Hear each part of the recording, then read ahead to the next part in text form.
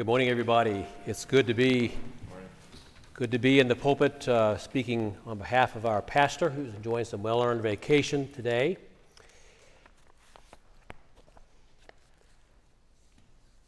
Our first passage of Scripture to read this morning is from Jeremiah 31, and I invite you to turn there if you would please, and I'm going to call an audible and read Jeremiah 31, which is a passage that's published there in the bulletin, but I'm also going to read a passage from Luke, and I'll be turning to Luke chapter 19 in just a moment also and reading a passage from there. But those of you who are willing and able, I invite you to stand as we read the Scriptures together, please. Reading from Jeremiah 31, verses 31 through 34, where it says, "The days are surely coming, says the Lord, when I will make a new covenant with the house of Israel and the house of Judah.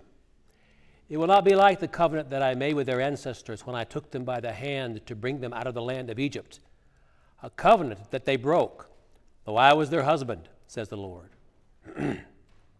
But this is the covenant that I will make with the house of Israel after those days, says the Lord. I will put my law within them, and I will write it on their hearts, and I will be their God, and they shall be my people. No longer shall they teach one another or say to each other, 'Know the Lord,' for they shall all know me, from the least of them to the greatest, says the Lord. For I will forgive their iniquity and remember their sin no more." Reading now from Luke chapter 19, verses 1 through 10, our New Testament lesson. He entered Jericho and was passing through it. A man was there named Zacchaeus. He was a chief tax collector and was rich. He was trying to see who Jesus was, but on account of the crowd he could not, because he was short in stature. So he ran ahead and climbed a sycamore tree to see him, because he was going to pass that way. When Jesus came to the place, he looked up and said to Zacchaeus, "Zacchaeus, hurry and come down, for I must stay at your house today." So he hurried down and was happy to welcome him. All who saw it began to grumble and said, "He is gone to be the guest of one who is a sinner." Zacchaeus stood there and said to the Lord, "Look, half my possessions, Lord, I will give to the poor, and if I have defrauded anyone of anything, I will pay back 4 times as much." Then Jesus said to him, "Today salvation has come to this house, because he too is a son of Abraham. For the Son of Man came to seek out and save the lost." This is the word of God for us today. Thanks be to God. You may be seated.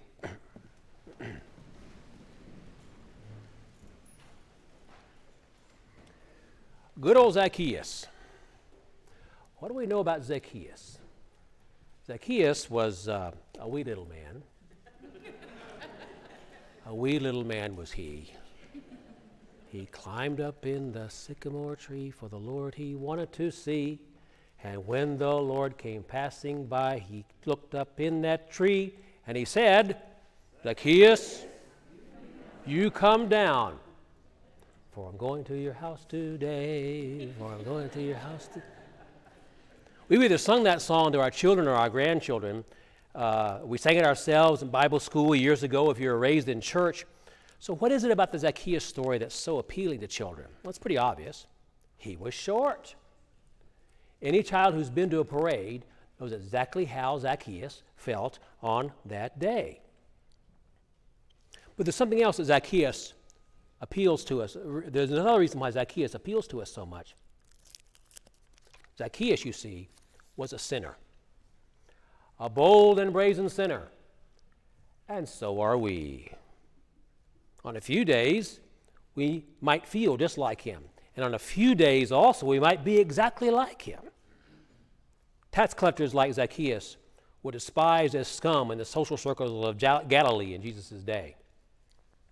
Tax collectors worked for the Romans on a contract basis.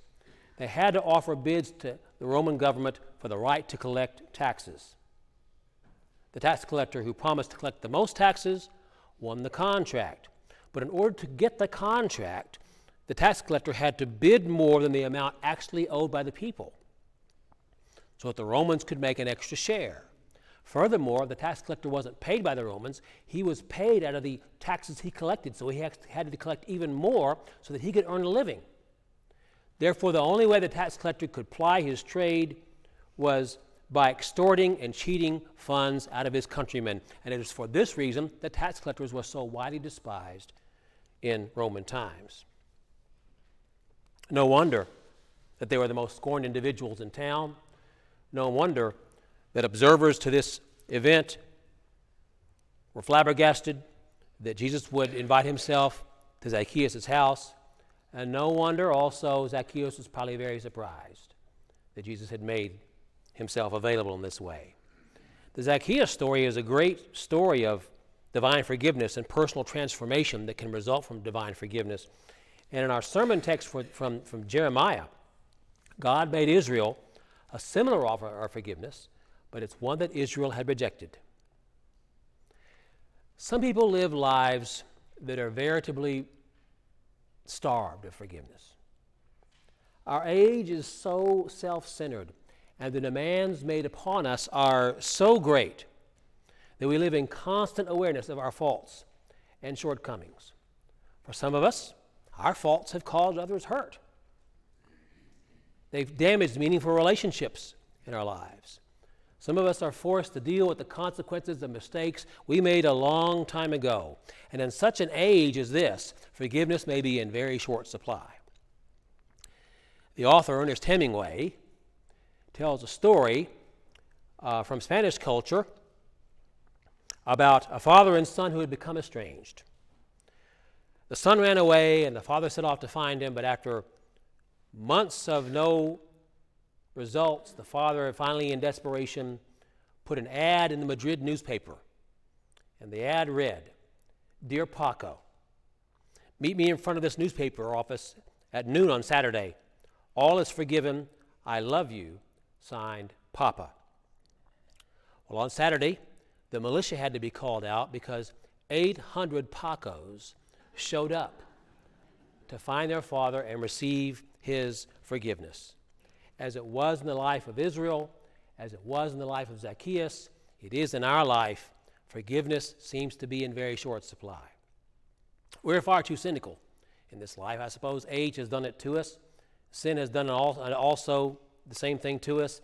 The battles we wage day upon day and year upon year harden us into thinking that forgiveness can't be found, that wrongs can't be righted, that there are some relationships that can't be mended. There are some people who will never change, and there are some hurts that will never heal. But the marvelous history of the Bible is that that's not God's testimony at all. That's not the way that God works at all. God made us, and God knows us better than anybody else. God would have more reason than anyone else to give up on us because of our sin. God knows which secret sins we're never quite ready to conquer. God knows exactly what grudges we're never quite willing to relinquish. God is fully aware of every mistake we've ever made. God is familiar with every weakness and every shortcoming we possess. And despite all this, God never gives up on us because we are God's children. God has every reason to surrender us to our own foolish faults, but God does not. God certainly didn't give up on Israel. The prophet Jeremiah lived to see the worst sins of his people. He preached for 40 years, and there's no evidence he ever made a single convert. Jeremiah preached for years that God would visit the nation Israel in judgment, and one day those predictions came true. The nation of Judah fell to the Babylonians. Many of the residents of Jerusalem were taken away into exile. The capital city of Jerusalem was destroyed. Its walls were torn down. Its temple was burned. Jeremiah lived through those tumultuous times. And it certainly seemed to him and to everybody else that God had finally given up on trying to get Israel to walk in the right way.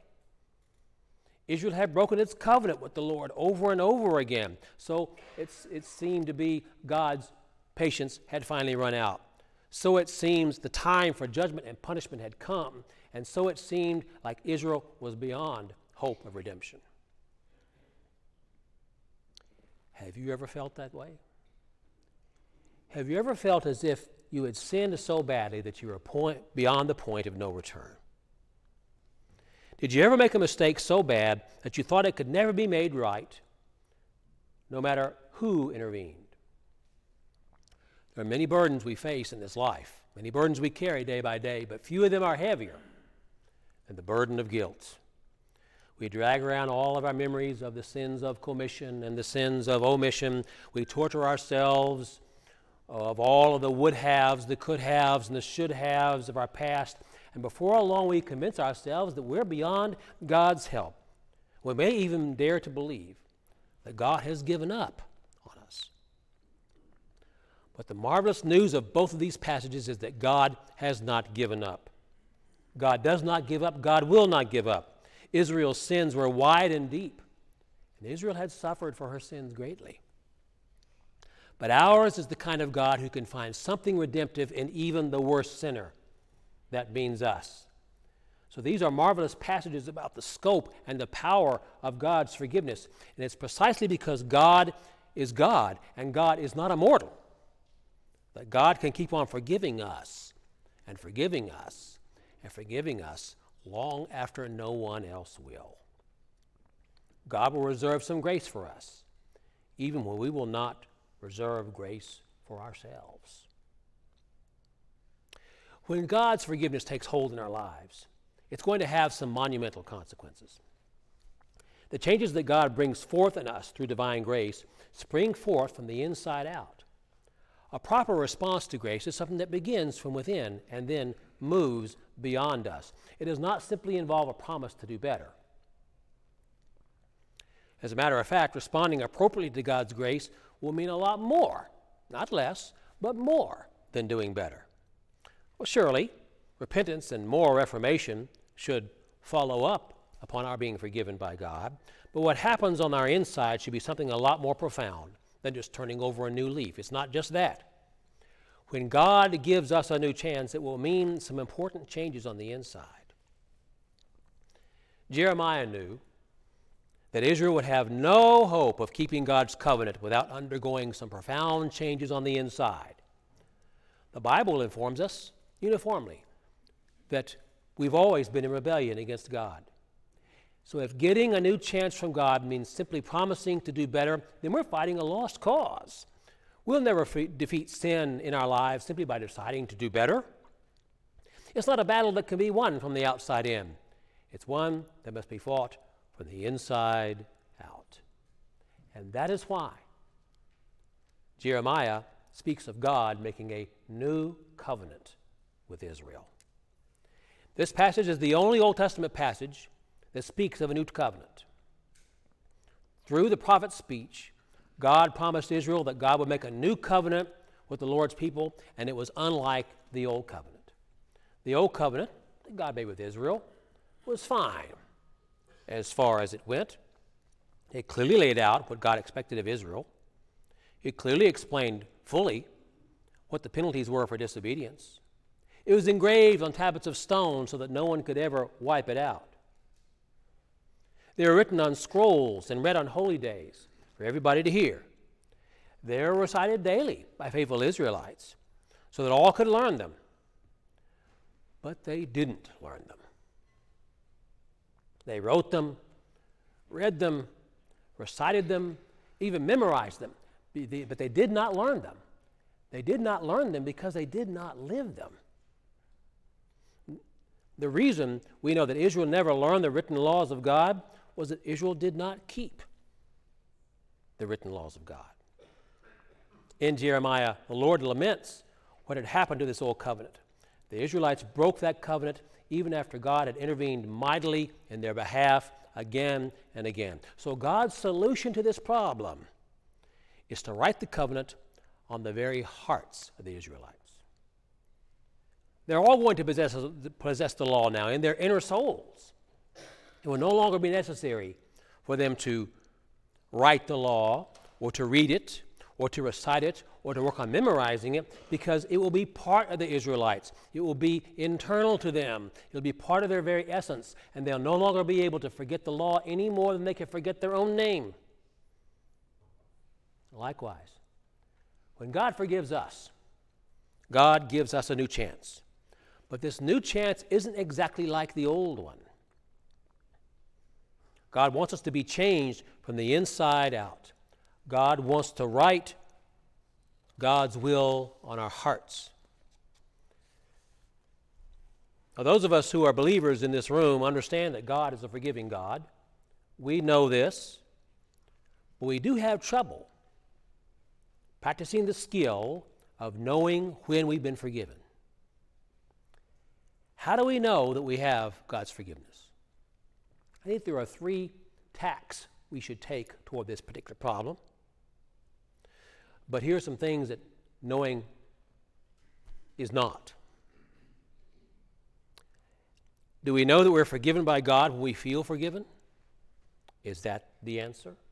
Is it when we stop feeling guilty for what we have done? No, that's a poor measure of God's forgiveness. There's no necessary correlation between God's forgiveness of our sin and our feelings on the matter. Very often, we sin and we feel like we haven't done anything wrong.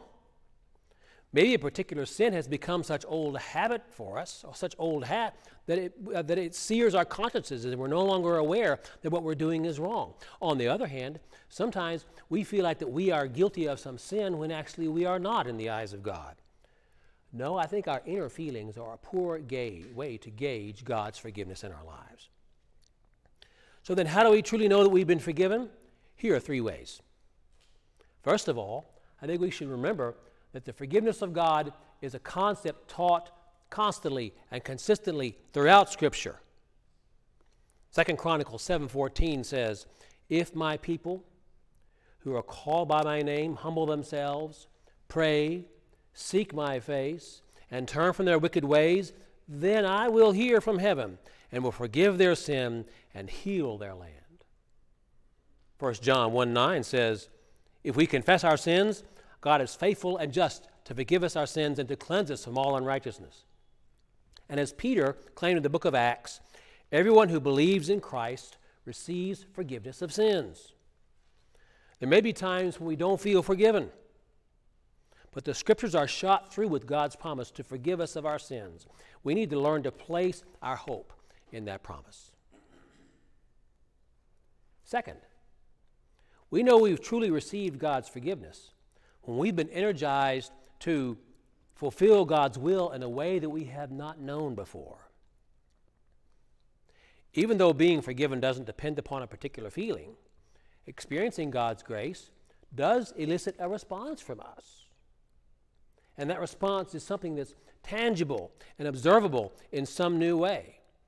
It'll change the way we live, not out of guilt or fear. We won't change just because we've adopted some new moral code or because we're afraid of violating some moral code. Instead, the change will well up from within us. It'll become part of us. It'll become something that we want to do. Our experience of divine forgiveness will bring a lifestyle change for us, but it's not going to be anything that's artificial or contrived. Rather, it's going to be something that we offer to God freely as an act of worship and devotion. Which leads me to number 3. We can recognize that God has forgiven us when we find the courage and strength to forgive others. Jesus said in the Gospel of Matthew, For if you forgive others their trespasses, then your heavenly Father will forgive you. But if you do not forgive others, neither will your Father forgive you." At first, these words sound very, very ominous. We instantly think of every grudge we've ever held, and we begin to wonder if the Lord's ever going to forgive us of anything at all, ever. But that kind of reasoning isn't what Jesus intended. Instead, Jesus wisely saw a relationship, a basic relationship between our ability to receive forgiveness and our willingness to offer it to others. As some of us know and have learned, only those who have been forgiven are able truly to forgive others. And the reverse is just as true. Only those who are willing to forgive others can truly appreciate God's forgiveness in their lives. Only those who are willing to let go of their grudges against others can begin to understand God's grace. so that we see, in order for God's grace and forgiveness to become effective in our lives, we must make a response. Did you ever offer forgiveness to someone only to have them reject it? That's a pretty barren feeling. We've all felt it. And yet this is what the Lord felt when God offered Israel an opportunity for reconciliation, and Israel turned its back on God, not once, but over and over again in the Old Testament. And this is how the Lord feels when God offers us forgiveness for our sins, and we reject God's offer. One of the surest proofs that we have rejected God is our unwillingness to forgive others. Offering and receiving forgiveness go hand in hand in the Scriptures as well as in life. Thomas Edison was working on a crazy contraption called a light bulb. And it took a whole team of men and him 24 hours to assemble a single light bulb. The story goes that when Edison finished with one light bulb, he gave it to a young boy helper who nervously carried it up the stairs, and he cradled it carefully in his hands as he walked up step by step. And as he got to the top, his worst fears were realized. He dropped the light bulb, and it burst and broke. And it took another team of men 24 more hours to make another light bulb. Finally, tired and ready for a break, Edison needed someone to carry the light bulb up the steps one more time. So he gave it to that same young man and gave him the chance to carry it up the stairs. That's true forgiveness. That's what God is doing to us each and every day. Our God is indeed a God of second chances. Zacchaeus realized this when Jesus called him out of that tree and said he was going to have dinner at his house. Israel did not realize this, even after God forgave them over and over again. The forgiving grace of Christ opened up Zacchaeus' heart. He became focused on other people's needs rather than his own. He was willing to make restitution for the evil he had caused in the lives of others.